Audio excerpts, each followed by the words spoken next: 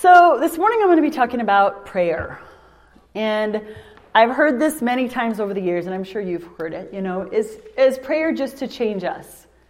Is prayer just for our benefit? Do our prayers impact God at all? Is it like a one and done thing? You pray and give it to Him? Or do you keep praying? He's sovereign, we know that. But what does that mean? What's the point of praying? Would you pray if you knew God was going to just do what He wanted to do anyway because it had already been programmed before time? And so, really, what's the point? And in Luke 11, the disciples ask Jesus, because they see Him leaving to pray all the time, so they know that it's important. And they say, teach us how to pray, because this is clearly something important. And I think if Jesus, the Son of God, prayed all the time, that we should probably be praying all the time, like really taking it seriously. So in response to their question, Jesus gives, in Luke, it's a shorter version of the Lord's Prayer. I think it's in Matthew where it's longer. Luke does a shorter version. And I'm just going to touch on it at the beginning here, and I'm going to break it down. He says this. This is how you pray. Father, you are holy. Remember who He is, right? Let your kingdom come here. Give me what I need for today. Forgive me of my sins. I'm going to forgive those that have hurt me. And lead me away from temptation. And I think that that's a great template for prayer, just those things. But I think we can get stuck, kind of like a broken record. Who is old enough to know what a broken record is? I mean, really? Okay, for anybody young, it was a vinyl record that went around. And the needle would be on it, and if there was a scratch, it would skip and play the same thing over and over. And I think we can get stuck saying, give me what I need, give me what I need, give me what I need, give me what I need. And we don't get to forgive me for the gossip today. Forgive me for how I yelled at my husband. Forgive me for how I disrespected my boss. Forgive me for the thoughts that I had about my neighbor. Forgive me, right? And then we don't get to forgive my coworker for how she treated me today. Forgive my boss for how he looked at me today. You know, I forgive him. I forgive her. I forgive my husband for how he talked to me this morning. We don't get to those really crucial parts. And then God, lead me away from temptation. When I'm tempted for that addiction, when I'm tempted to gossip, when I'm tempted, lead me away from those situations. If we actually prayed beyond, give me what I need, give me what I need, our days would be completely different. There would be a clarity, a spiritual clarity there.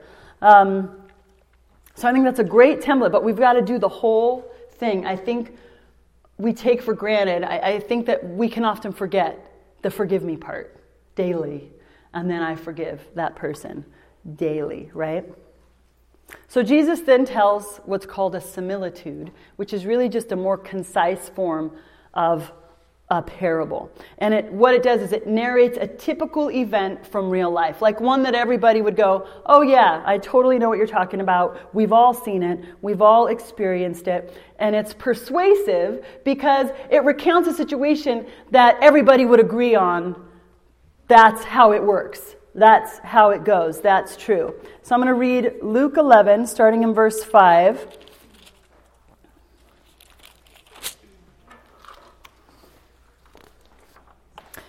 Then he said to them, suppose one of you has a friend and goes to him at midnight and says to him, friend, at midnight, lend me 3 loaves. For a friend of mine has come to me from a journey and I have nothing to set before him. And from inside he answers and says, do not bother me. The door has already been shut. My children and I are in bed. I cannot get up and give you anything. I tell you, even though he will not get up and give him anything because he is his friend, yet because of his persistence, he will get up and give him as much as he needs. So I say to you, ask and it will be given to you. Seek and you will find. Knock and it will be opened to you. For everyone who asks receives, and he who seeks finds, and to him who knocks, it will be open. Now suppose one of you fathers is asked by his son for a fish. He will not give him a snake instead of a fish, will he? Or if he's asked for an egg, he will not give him a scorpion, will he? If you then, being evil, know how to give good gifts to your children, how much more will your heavenly Father give the Holy Spirit to those who ask him? So the Greek wording here, suppose one of you has a friend. It's saying, which of you has this friend? Like this, it's like this incredulous. Which of you has this friend? Can you imagine this happening to you? And all the disciples with this story would be like, no, that would never happen. That would never happen. And he knew that would be their answer. I can't imagine a friend that wouldn't help me. When this was written, hospitality wasn't something you just did when it was convenient. It was a moral obligation. If a traveler graced your home in the middle of the night and needed a place to stay, it was your responsibility to make sure that they were taken care of. You wanted to serve them a fresh, unbroken loaf of bread. If a person didn't entertain that guest, it could bring disgrace on the whole village. And the conventions of hospitality involved not only the host where the guest came, but it really involved the entire village. The need of the host became the need of the village because they were small and the houses were close together and everybody knew everything that was going on. And it was really the village's responsibility to take care of this guest. So solely on the basis of friendship, the disciples assumed that this friend would help, would get up and give him what he needed. The reality is he was in a one-room home. So like his cooking area was there, his storage area was there, and they were on mats on the floor. So it's not like he was in a back room. He really just had to get up, shuffle over here, get bread, shuffle to the door, give him bread. It was all right there. But it was just too inconvenient because they were laying on their mats on the floor. So this hypothetical reply that presumes he has bread and he could have given it was absurd to them. That just wouldn't ever happen. And Jesus says, I tell you, even though he will not get up and give him anything because he's his friend, because of his persistence, he's going to give him anything he needs. So this word for persistence is anideia, and it's persistence, boldness, shamelessness, brazenness. It's said of an importunate man, which importunate is persistent to the point of irritation or annoyance, right? Because of this friend's persistence, he's going to give him what he needs. So even if he didn't help as a friend, his neighbor wasn't going to go anywhere, right? So he knew the code of hospitality. He didn't want to shame the village, so he got up and met the need. Many scholars are firm in their view that what Luke is primarily concerned with here is persistence of the believer's prayer, persistence in our prayer life with God. And the primary dynamic Jesus is focusing on here is friendship. He says it, I think, 4 times in this section to set up the relationship. Like that's what's going to set up their expectations. If they're going to get an answer, what's going to set up their expectation for an answer is this relationship of friendship. They knew that no friend would behave like that. No friend would do that.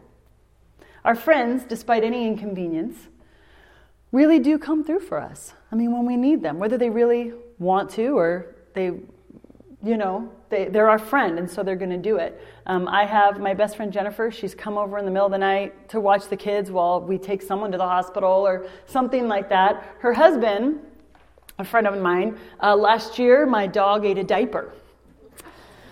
After we brought Destiny home, it just wasn't thinking, and he ate a diaper. And the vet's like, that's not a problem. It's not going to poison him or anything. I said, I'm not worried about that. I'm worried about him ingesting pieces of the diaper. Oh, no, don't worry about it. But my dog was not normal. So I'm like, okay, it's 11:45. Of course this happens when my husband's out of town, because that's when everything happens. So he's out of town. It's 11:45 at night, and I have to make my dog throw up with peroxide, right? That's how you do it. So Jennifer's husband, Gary, a friend of mine, comes over at 11:45 to take my dog in the backyard, give him the peroxide, wait while he vomits, so I don't have to. So because I was all stressed out, and the kids and the baby, just in case she woke up, and because she was so little. So he did that for me. And Tug actually ended up throwing up like that long, stretchy part that goes around their legs, so it would have killed him. So, I'm so thankful you have that mama's intuition, even fur baby mama intuition, that we did the right thing. But I'm sure he wasn't like, yes, I can't wait to go make your dog vomit. That sounds like a party, 11:45, let me get dressed. No, but he did it because he's my friend. And he did it because he knew this is the right thing to do, because Kim needs help. If a friend called you at midnight in need, you would help them. How much more can we count on the friend, right? The friend. We can count on him. Verse 9, I say, ask and it will be given to you. Seek and you will find. Knock and it will be open to you. Everyone who asks receives. Everyone who seeks finds. And to him who knocks, it will be opened. The tenses of the verbs are important here. I'm sure a lot of you guys have heard this. But it's not saying ask. The verb tense is keep asking. Keep asking. Keep seeking. Keep knocking. Keep knocking and the door will be open to you. So it's a couple of things. Be persistent. Remember Paul said, pray without ceasing. Keep praying. And he says, everyone who asks receives. How about taking that to the Lord in prayer? God, your word says everyone who asks receives. And I am asking. I'm asking. Your appeal to God will work again and again as you keep asking and receive. Keep asking and receive. God will always answer. And it may not be the answer you want. Or he may say no. And sometimes you're not going to really understand why. And then 10 years later, you're like, oh, I get why you said no. I get that now. Thank you, God, for saying no to that thing I thought I wanted. Sometimes hindsight helps us get a little better picture. Verse 10 is seen as a promise because he says, you should ask, for everyone who asks receives something. He's not just going to be silent. But this isn't a blanket promise. This isn't like a carte blanche, like God isn't a pushover dad that I'm going to ask you for a pony and you're going to make that happen, Lord, because your word says I'm going to ask and I'm asking in faith, so bring me this thing. He doesn't just give us what we demand. My daughter Destiny, who's 16 months, wants to play with the knives out of the dishwasher. That's what she wants to do. In fact, one day when the dishwasher was open, my 9-year-old screamed because Destiny was about to put a sharp knife in her mouth. She actually brought up yesterday she'd like to get paid for that. This is my daughter Faith. Mom, are you going to pay me a reward for that? And I'm like, actually, it's your job as her big sister to look out for her. And so then she came in crying an hour later. I feel like I'm using Destiny because to get money. And I'm like, oh my gosh, Faith, you were just, let's talk about capitalizing on something that happened to get some money. You're not using her. She's so she's very deep. So anyway, I don't let Destiny play with knives. You want the knife? No. That's just my answer because it's not safe for her, obviously, right? So there's a couple addendums to this promise. Praying, your will be done. And sometimes that's really hard. But really, do you ultimately trust God with your life? Do you ultimately trust God with your needs? Do you trust Him with your future? Do you trust Him with your children? Do you trust Him? That's what it comes down to. We can ask askew sometimes. So God, your will be done, but this is what I want to see happen. And it's okay to do that. James 4, starting in verse 2, says, you do not have because you do not ask God. You don't have because you aren't asking Him. How about that? And when you ask, you don't receive because you're asking with the wrong motives. That you can spend it on your own pleasures. Point being, ask. Number one, check your motives and say, Lord, if I'm off on this, I want your will more than anything. Please know that, Lord, but this is really what I want. Secondly, we have to be asking in faith. James 1 says, if any of you lack wisdom, let him ask of God, but let him ask in faith, nothing wavering. The one who doubts is like a wave of the sea, blown and tossed by the wind. That person should not expect to receive anything from the Lord. That's really intense. Like this doubt. Well, I don't want anyone to get caught up in the trap that we have to muster up some monumental amount of faith to see God move. Because I think we get stuck that when we pray and something doesn't happen, we're like, we didn't have enough faith. I just couldn't get enough faith. But he says it just has to be a mustard seed. And I feel like I had at least like a pomegranate seed. And I still, he's still not moving. And do I not have enough faith? I'm really trying to get enough faith. God, and we don't understand. I'm trying to have faith here. It's not talking about faith in your own faith. I think we put our faith in our ability to have faith. Does that make sense? Like we put our faith in our own faith. And I didn't have enough faith, so that didn't happen. This is about putting faith in God's character. Putting faith in God's goodness. We can all have faith in that. God, you are good. I read it in your word. You are good. I've seen it in my life. I know your character. Put your faith, have faith in him, not in your own ability to get enough measure of faith. Put your faith in him. Jesus is building expectancy and hope for his disciples and for us, for when they and we approach God in prayer. That's what this story is. We're free to ask. We're free to search. We're free to knock. We can go to him shamelessly, boldly, with the expectation of a good friend, confident that he's going to help us because he's a good friend, right? And if you don't see your answer, you keep praying. There's something about sticking to it. There's something about persisting, and not because he's ignoring us like the friend on the mat, not because he's not listening to us. Our persistence isn't about breaking God down, but it's fueled by our confidence in who he is. It's fueled by our relationship with him and his willingness to answer. So I'm going to keep praying because I'm confident you are hearing me. I'm confident you are on my side. I'm confident you want to work for me. So I'm going to keep asking this, God, because you're a friend and I'm confident you are there and willing to help me. It also builds our muscle of faith. When we're fighting for it, this tenacity, I'm not going to let go. Bless me, Lord, I'm not going to let go. Sometimes it's in the fight that our faith is built. Sometimes it's in the fight that our faith is built.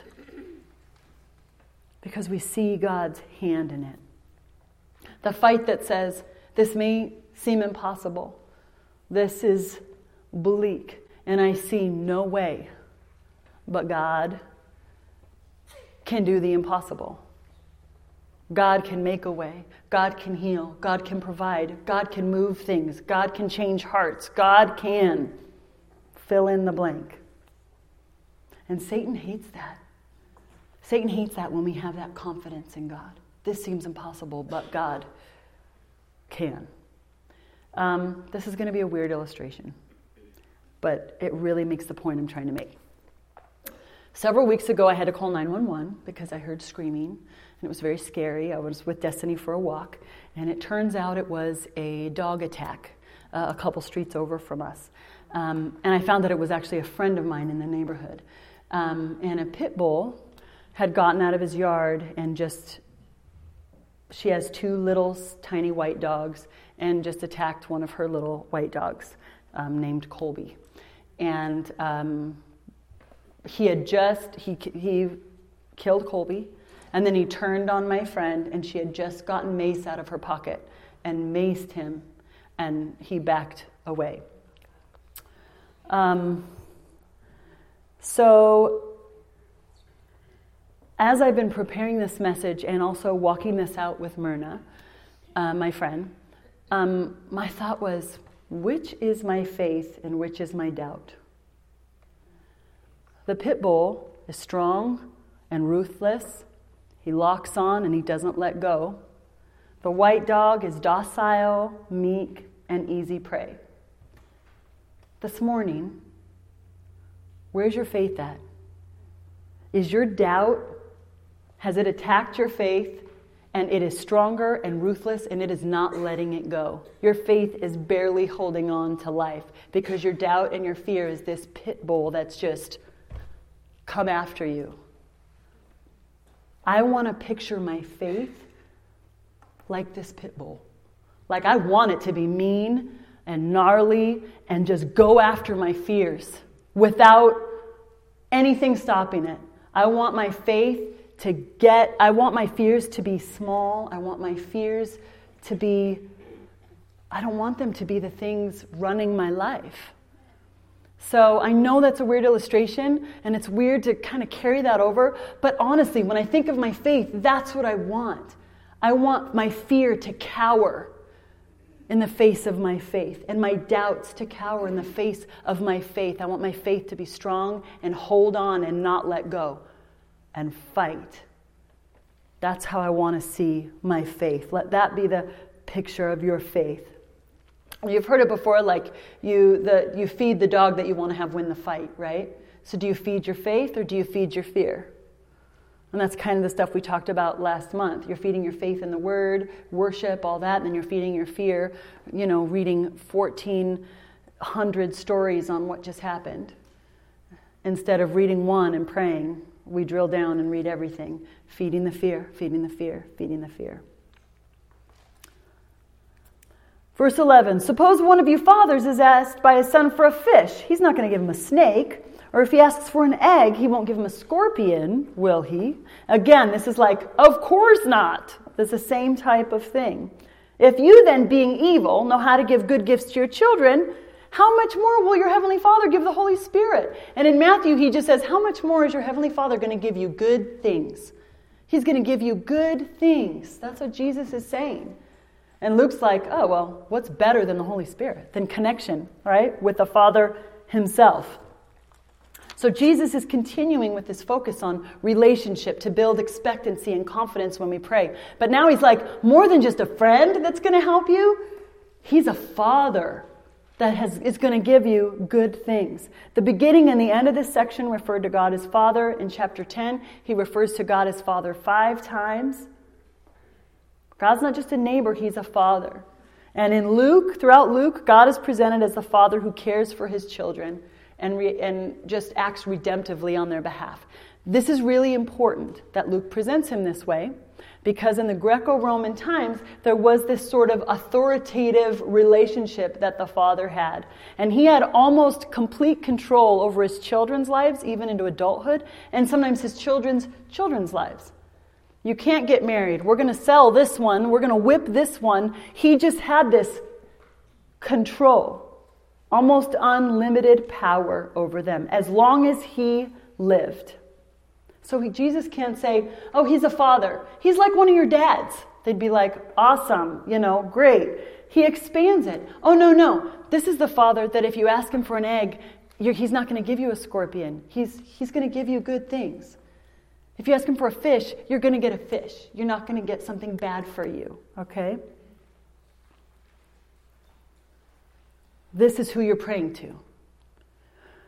Luke is not as concerned with the how-to of prayer as he is the to-who of prayer.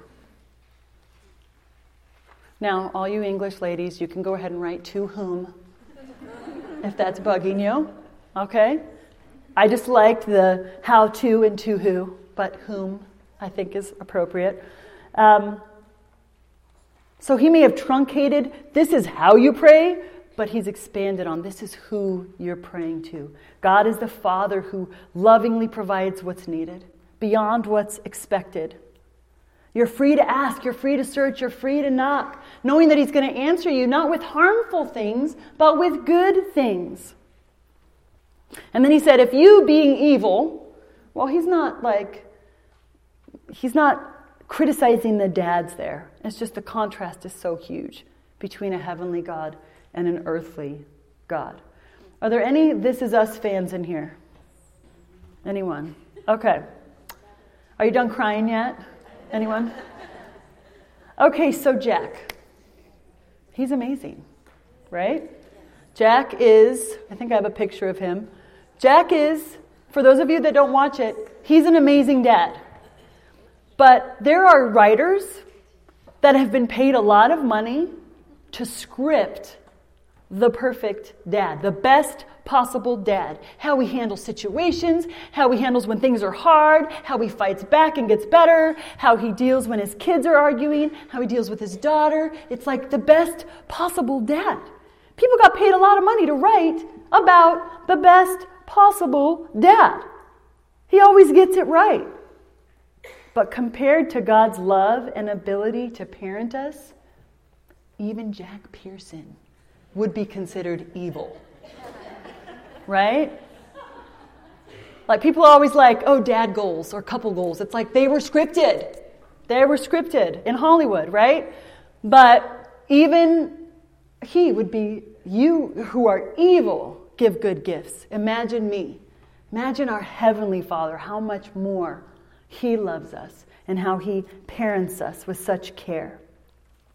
Our Heavenly Father is far superior, perfect in His love and His ability to care for you, to take care of you, and make decisions regarding your life. We might go after something that hurts us, and the enemy can come after us with stuff. We can be assured that our Dad in heaven has our best interest at heart. And when I was going over this, I know the Holy Spirit said, somebody here this morning needs to hear that. Because you're like, God does not have my best interest. I don't feel Him dealing with me at all in this area. And I'm telling you this morning, He has your best interest at heart. He truly does. He truly does. Okay? So we know that we're to ask for things we need. We're to keep asking, keep seeking, keep knocking. But does any of it really affect God? Like, does it really impact Him? Has He set a plan in motion and now it just plays out as He watches it happen? I think a common belief is that prayer is just for our benefit.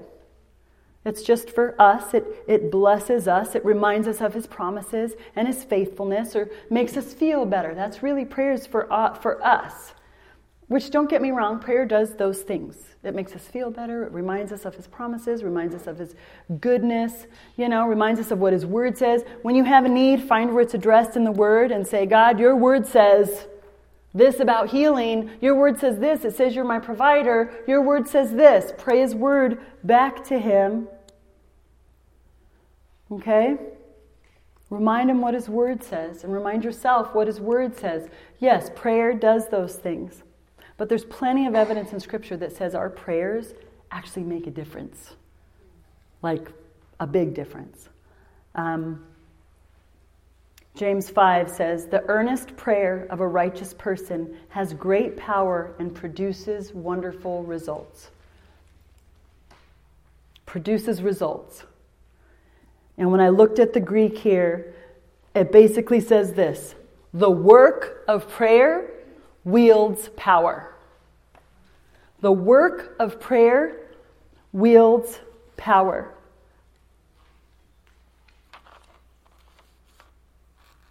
And sometimes prayer is work.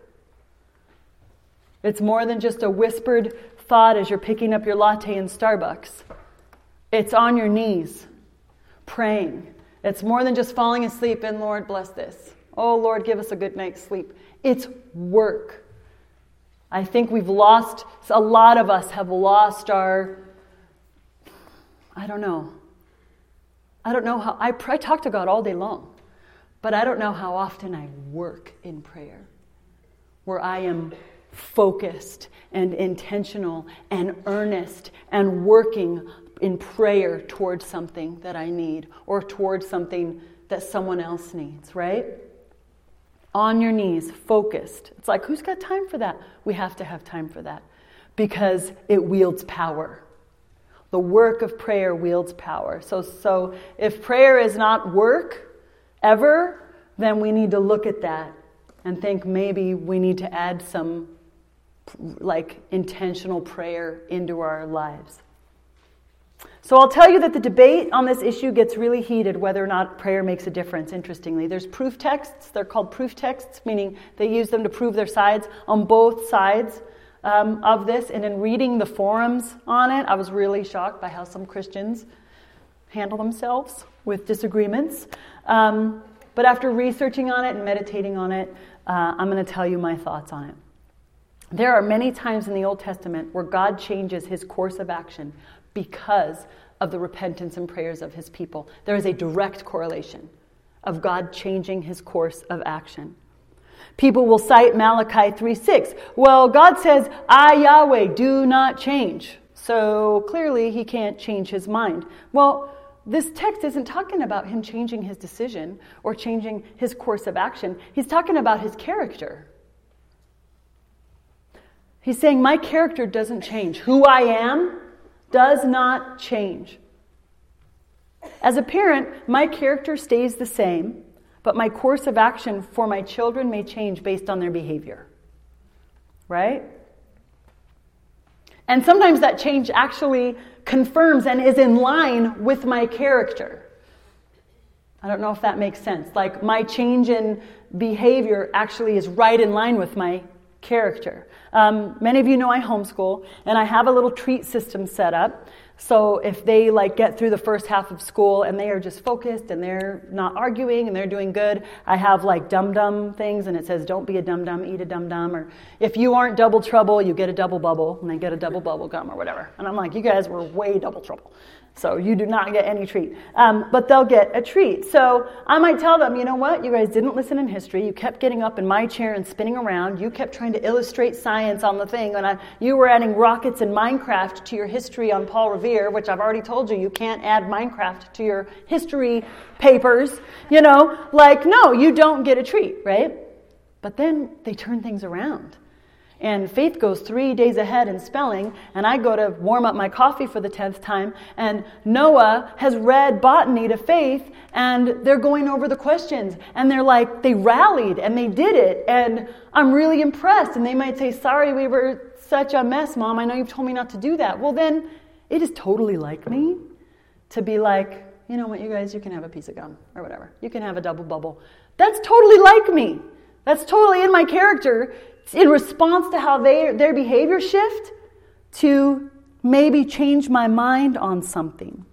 And if you think about it, when you say that about a friend, oh, that is so like her, you're kind of talking about their character.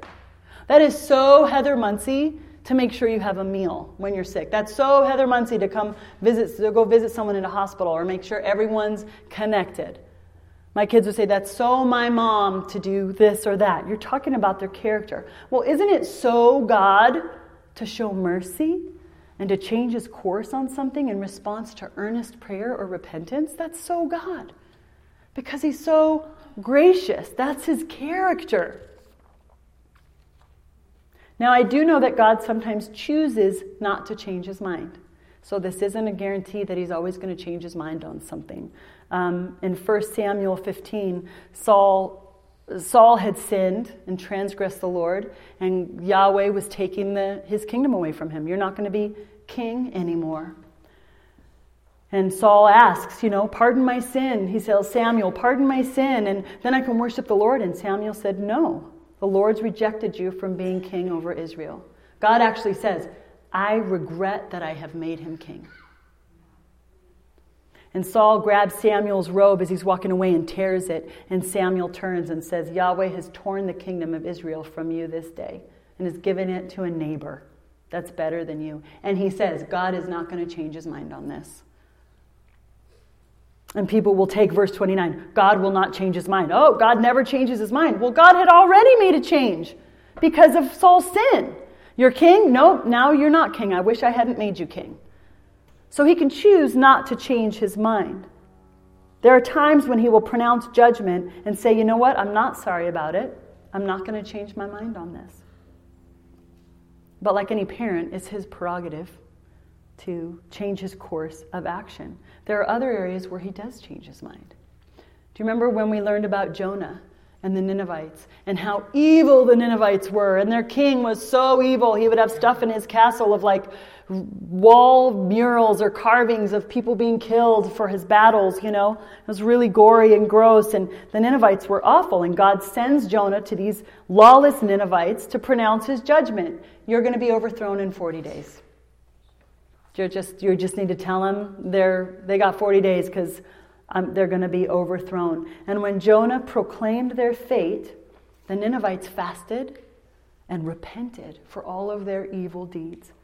And it says, when God saw what they had done and how they had put a stop to their evil ways, he changed his mind and did not carry out the destruction he had threatened. Throughout the Old Testament, the Israelites repeatedly turned away from God, angered him to the point that he threatened to destroy them, but Moses would intervene on their behalf, plead with the Lord, don't destroy them, don't do that. And time again, God answered his prayers with mercy. In Exodus, he says, change your mind about this terrible disaster you have threatened against your people. This is Exodus 32. In his unfailing mercy, the Lord changed his mind about the terrible disaster he had threatened to bring on his people. Even in the Psalm 106. So he said he would destroy them, had not Moses, his chosen one, stood in the breach before him to keep his wrath from destroying them. This man prayed. With both the Israelites and the Ninevites, God chose to spare them in response to human prayers and repentance. Like the speck of a person on the speck of a planet in the universe asked God not to do something, and he heard them, and he didn't do it.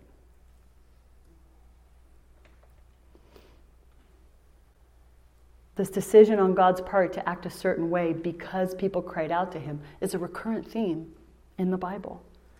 In 2 Kings 20, Hezekiah was very sick. And Isaiah tells him, the prophet, he says, thus says the Lord. Well, you know that's a big deal. Thus says the Lord, set your house in order, for you shall die and not live. That's like a final answer, right? Thus says the Lord, you're going to die. That's kind of it. That's clearly what God wants to have happen if it's coming with us, thus says the Lord.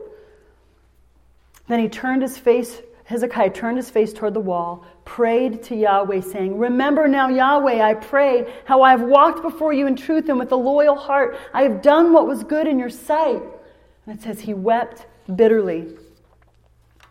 And before Isaiah could even make it out to the middle of the courtyard, God had him turn around. Return and tell Hezekiah, thus says the Lord, I have heard your prayer, and I have seen your tears. Surely I will heal you. On the third day you shall go up to the house of the Lord, and I will add to your days 15 years. So in a matter of minutes, it went from get your house in order, you will die, to you're going to have 15 years added to your life. In both the Old and New Testaments, God responded to the prayers and needs of his people. He provided military victories against impossible odds, sent rain and droughts, freed slaves from prison, healed the sick, delivered people from demonic depression. Let's talk about that. I was supposed to say demonic possession, but how many people have needed or need to be delivered from demonic depression? Can I get an amen? I mean, for real, that's the devil right there. Straight up, we better pray for that at the end. People would ask Jesus, that's praying, and he would heal them. That's his answer. Some people believe that saying God adjusts his plans threatens his sovereignty and makes him too human. One of the commenters said, saying that God changes his mind tends to imply that he doesn't know enough to get it right the first time. It's a bit like saying he could have made a mistake, which happens with us after we get more information on a matter. Oh, I didn't have all the information. I made a mistake because I didn't have all the information. But it's not about getting more information. It's about him choosing, in direct response to our prayers, to change something. He's not responding to information. He's responding to intercession. Very different. He has all the information, but he's responding to our intercession. He's responding to our prayers. He can be sovereign, all-knowing, limitless in his rule and everything that happens in the world, and still respond to intercession. Still respond to the earnest prayers of his people. Prayers wield power. That being said, there will be times when God answers our prayers with a no, for reasons beyond our understanding. And it hurts, and it leaves us confused and broken.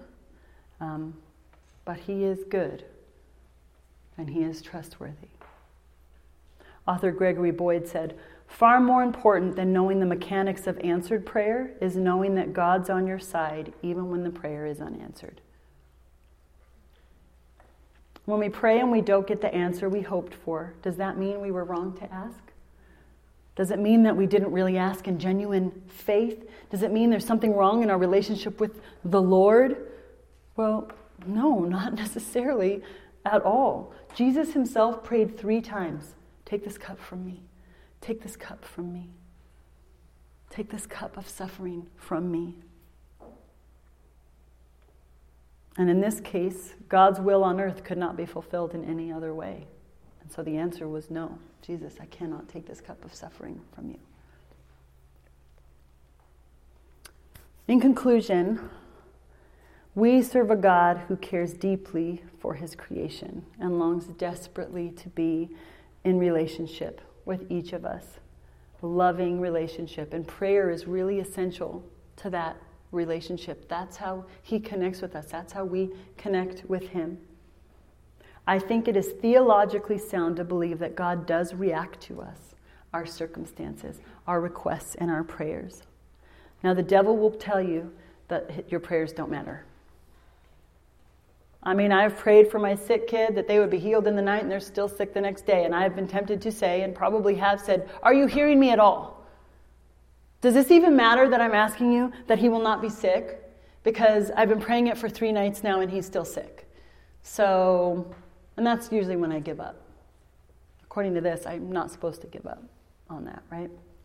Unless the Lord releases me from that. The devil will play the sovereignty card and say, God's going to do whatever he wants to do, so it doesn't matter if you pray. And then he'll switch to God's changelessness, and he'll say, you can't change God's mind because God can't change. So your prayers are useless. You're just running into a brick wall, and you're never going to get past it. So you might as well stop praying altogether, right? Satan doesn't want you to pray because prayer is so powerful. Because it wields power. Do you remember? The work of prayer wields power. If I can leave you with anything this morning, it is the work of prayer wields power. Satan wants to keep you from praying. He doesn't want you to have intimacy with God. He doesn't want you to see breakthrough. He doesn't want you to watch God move on your behalf. He wants you to live your life on your own, thinking you're on your own, not looking to God for your needs, not believing he will provide for you. And if that's you this morning, then Satan's done his job. If you're feeling like God isn't hearing me and I'm on my own, then Satan has victory right now in your life. The devil will tell you prayers don't matter. Jesus tells you keep praying and have faith. I'm going to just pray and then we'll go into our discussion questions. If I was to give you guys a next step this morning, it would be, it's in one of the discussion questions, take the situation that you're dealing with in your life, find it in Scripture, and pray those Scriptures back to the Lord. You know, my child can say, can I have a piece of candy? And they can say, yesterday you promised me I could have a piece of candy. Well, I don't even have to think when they say that. Oh, if I promised you, yes. Well, we say, God, your word says, by your stripes I am healed. Your word says I can cast my anxiety on you. Your word says my mind will be held in perfect peace. That's what your next step is. The thing that's on you, that's burdening you, find it in your concordance, look it up on Google. That's question 3 today. And then do it over these next few weeks and be praying out those scriptures, reminding him. So, who here recently, in the last few months, you feel like you've poured out your heart to God in prayer, but either you haven't seen any change or received an outcome opposite of what you hoped for? Who is that? If that's you, this is going to be weird. I want you to stand up, okay? I'm sorry, this is the Lord, okay?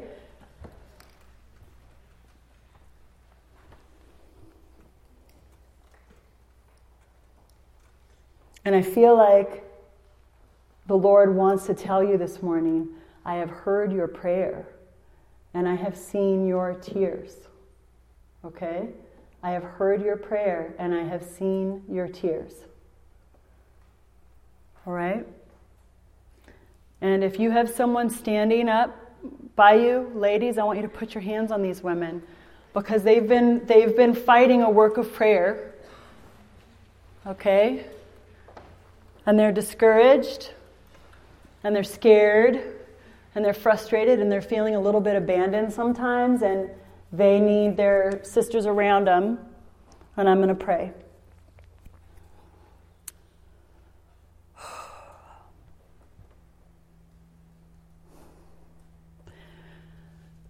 God, your word says that everyone who asks receives. And I just want to pray for these women right now. I know that you have heard their prayers. I know that you have seen their tears. And we just read this morning how you're such a loving Father and you have good things for them. Well, some of them are just Satan's winning. He's just convincing them that you're just not hearing, or you're not going to answer, or you're not going to give them what they want. And God, I just pray for your peace right now to be on all of these women. Let your peace flood into their hearts. The assurance that you're with them, that you hear them, that you love them, that you have not left them, that you see them and hear them. I pray this morning, God, for breakthrough for these women, where they have just been hitting the brick wall and like, God, where are you? Where did you go? I pray that Jesus, just like you showed up in the middle of the locked upper room, without even coming through a door, you just appeared. Jesus, appear in these circumstances. Show yourself and show yourself strong. We join with the prayers of these women and we pray, God, for your power and your might and your comfort and your healing and your justice and your favor. Pray for wisdom. We pray for joy and life. God, love your girls. These are your girls, and I pray they'd feel your love for them right now, and they would know that none of their prayers have gone in vain, and that you're saying, keep praying, keep asking. I'm here. Be confident. I'm good. I'm faithful, and I'm trustworthy. And we know you have their best interests at heart, Lord. So we just pray, but we do ask for breakthrough. We ask for answers alongside of them this morning. Thank you, God, for loving us. Thank you for reminding us to pray. Thank you for reminding us that you're our Father and our friend, and we can come to you boldly with expectancy. You are good, good, good, good, good Father. Amen.